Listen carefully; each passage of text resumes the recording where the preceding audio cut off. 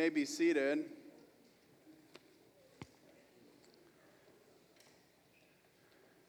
Our second lesson is from the Gospel of Luke. It's right here in your liturgy. The apostles said to the Lord, "Increase our faith." And the Lord replied, "If you have faith the size of a mustard seed, you could say to this mulberry tree, 'Be uprooted and planted in the sea,' and it would obey you. Who among you would say to your slave who's just come in from plowing or tending sheep in the field, 'Come here at once and take your place at the table'? Would you not rather say to him, 'Prepare supper for me, put on your apron and serve me while I eat and drink, and later you may eat and drink'? Do you thank the slave for doing what was commanded? So you also, when you've done all that you were ordered to do, say, 'We are worthless slaves. We've done only what we ought to have done.'" Now, this passage mentions a slave owner and slaves. I think before we say, "This is the word of the Lord," or "This is the gospel of the Lord Jesus Christ, thanks be to God," we should remember that is difficult for many. It's difficult. But I had this long conversation with a bunch of people about whether to use a different translation that uses the word servant instead of slave. But more about that later. We just decided to go with what was actually there, which is the word slave. And it invokes painful reality of so much of the history of our world that still persists today. Jesus makes good use of what was commonly observed in his society to make points that are actually liberating and freeing. And ultimately, those truths that Jesus would talk about would lead to the abolition of slavery in many instances. There's still so much work to do. The gospel declares ultimately that slavery is absolutely wrong. And anyone who had really taken seriously "do unto others as you would have them do unto you" would have known that. It is a testimony to the stubborn human sinfulness that Christians allowed slavery to exist as long as we did. Jesus, however, as I said, looks around, sees illustrations from daily life, makes good use of them to actually make points that are liberating and freeing. And so, having just read this, we do say, "This is the gospel of the Lord Jesus Christ. Thanks be to God." You've likely noticed in our lectionary gospel readings this year so far, that's been from the Gospel of Luke. Recently, we've had some bracing teaching from Jesus. Much of this teaching has been Jesus confronting the religious leadership of his day. And Jesus confronts them for lots and lots of reasons. He confronts them for neglecting the poor, for using their power to their own advantage in various ways, which of course meant they were not using it for the advantage of those without power. He confronts them for being stingy with God's welcome, exemplified by their refusal to see Jesus' universal welcome of everyone as a sign of God being at work in a refreshing way. Jesus' universal welcome of everyone as a signal of the coming of the promised kingdom of the Messiah. So Jesus, leading up to this chapter 17 of Luke, the passage in front of us this morning, leading up to this, we have Jesus confronting the religious leadership about all those things that I just mentioned. In fact, whenever Jesus was opposing the religious leadership of his day, often referred to as the scribes and the Pharisees, pretty much all boiled down to their refusal to recognize that God's kingdom was coming in him, in his person, and in his work, and his ministry, and his mission. As we noted last week, the kingdom is coming in Jesus, and it was starring, from the perspective of the religious leadership, was starring all the wrong people. And the people that thought they should have prominent roles had at best cameos, and maybe no role at all. They didn't like that. Chapter 17 begins, it's not in your bulletin. I'm going to read it in just a second. It begins with a few verses that basically serve as an exclamation point to the challenging teaching that leads up to it. And here are those verses, 1 through 5, or 1 through 4, I think it is. Jesus said to his disciples, "Occasions for sin are bound to come, but woe to anyone through whom they come. It would be better for you if a millstone were hung around your neck and you were thrown into the sea than for you to cause one of the little ones to sin. Be on your guard. If a brother or sister sins, you must rebuke the offender. If there is repentance, you must forgive. And if the same person sins against you 7 times a day and turns back to you 7 times and says, 'I repent,' you must forgive them." And then we're into the passage that I just read to you, 5 through 10, okay? Luke scholars suggest that verses 1 through 5 serve as a quick glance back at 2 parables that just happened leading up to 17. One parable, the Lazarus parable, the other parable, the prodigal son. Lazarus, a little one, a weak one, a vulnerable one, okay, is sinned against. And as we noted last week, and we tried to unpack that parable, there is judgment against the one who sinned against him.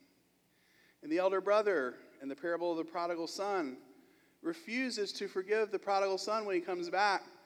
"This son of yours came back," and the father says in judgment to him, "This brother of yours, we have to celebrate. 7 times a day, 70 times a day, whatever it might be, you forgive." This is at the heart of the gospel. God forgave the world before he made the world, remember? And so Jesus drills these points home to them in verses 1 through 4. Now, what's particularly remarkable about Jesus' exclamation mark summary here in 1 through 4 that I just read to you is that he takes the warnings of those parables, which are told against the religious leadership, he takes these warnings and directs them squarely as warnings toward the disciples. The message is pretty clear, and it's essentially what Paul warns against in his first letter to the church at Corinth. This message is all over Scripture, actually. If you think you're standing, watch out. Watch out that you do not fall. If you think you're standing, watch out that you do not fall. Now, all of that would have likely left the disciples in a bit of a conflicted and confused state. Okay? Jesus is brave and bold and speaks like the prophetic Messiah that he is. He's also really upsetting the powers that be. And that means that Jesus is on a collision course, the outcome of which will likely not be good. And to top it all off, he's now warning them that they are capable of the same sins that the religious leadership was. Imagine their shock to find that the parables that they were hearing and probably thinking to themselves, "Yay, Jesus! That's exactly what I wanted to tell them. Yay, Jesus!" And all of a sudden, Jesus saying, "Oh, and by the way, you're capable of doing the same things. And you probably either are or you will." And so they say to themselves, all of that sounds really serious. Now, we're not really sure that we understand exactly what he's talking about. We should probably say something. We should probably say something. What should we say?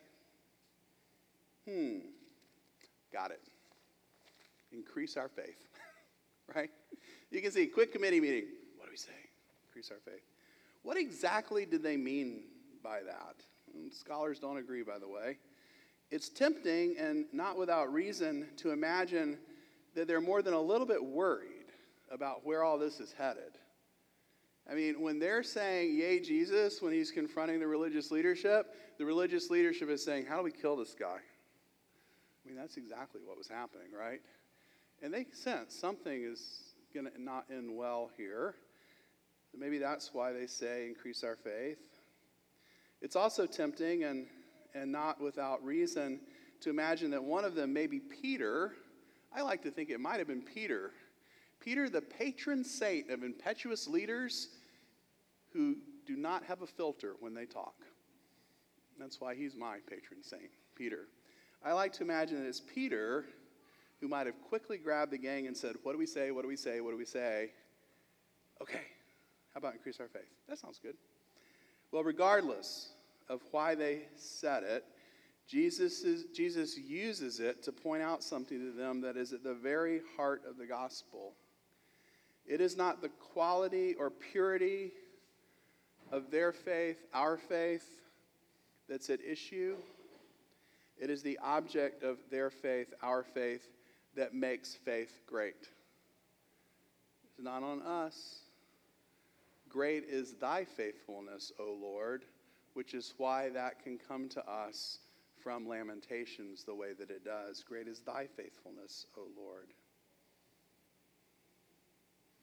It's the object of their faith that makes their faith great. The God of the universe, who is now at work to bring about his kingdom in the person and ministry of Jesus Christ. And then Jesus goes on with a little miniature story. The meaning of which suggests that the thing the disciples really need to be concerned about is not so much faith. They really need to be concerned about is living in a posture and pattern of humility. Now, I've already mentioned and called it out that challenging, distracting thing about this example is it is taken from the world in which Jesus lived. It calls forth the ugly reality of a slave owner and a slave, not a servant, as some translations have it.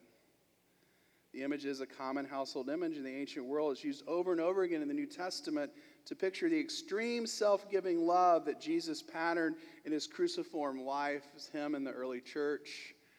It says Jesus not regard equality with God as something to be held on to and grasped or used to his own advantage, but takes the form of a slave. Paul uses it to describe himself as he begins his letter to the church at Rome. Paul, a slave of Jesus Christ, so forth. Like so much of Jesus' teaching, it is a story that is meant to get one's attention. If a slave were just to do what was expected and his master's response was, wow, amazing, here, you sit down and I will serve you, that would be a shocker. I mean, the closest thing I can think of is on Downton Abbey, where all the servants serve the people up at stairs and then they go downstairs and have dinner, right? And how shocking it would be if whatever his name is, Lord, whoever it is, said, wait a minute now, you got this backwards. Oh, you come up here and eat and we'll go downstairs. That would be a shocker, okay? That's what's shocking about the way that Jesus tells his stories. It would have never happened, and they know that. So based on that, I would submit to you that the primary meaning of the story is that the disciples and we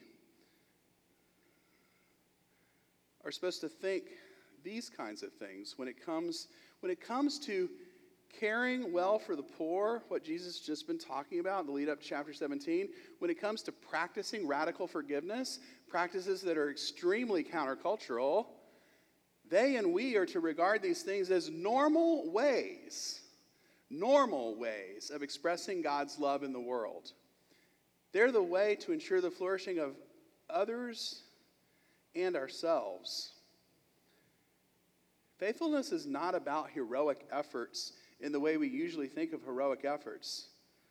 You don't need more than a mustard seed quantity of it.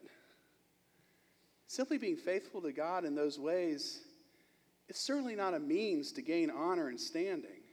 Remember, the religious leaders are always wanting Jesus to single them out for honor. Jesus will make this point again a little later in his gospel when the subject of honor comes up again. This time when the disciples are arguing over who is the greatest, what does he say? Who's greater? One who sits at the table or the one who serves? Is it not the one at the table? But wait, I am among you as one who serves. In Jesus' kingdom, the first shall be last, and the last shall be first. And maybe this story does something else too. By telling a story that makes the point loudly that human beings are never able to put God in their debt. Never able to put God in their debt. Right? You do all these things. Care well for the poor. You didn't put God in your debt. Give your life for someone else, your friend. Even if you did that, would not put God in your debt. It's the normal way of living in the pattern of the kingdom. None of that puts God in your debt. None of that gets you honor in the way that the religious leaders thought of honor, that Jesus is always confronting. It's a reminder to us. The way of a disciple begins and ends with grace.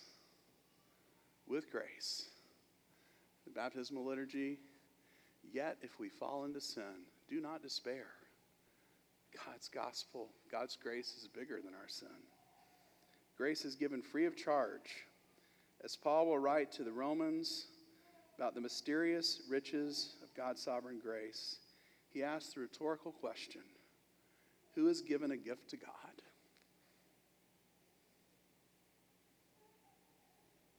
Who has given a gift to God? The answer, no one. Not possible.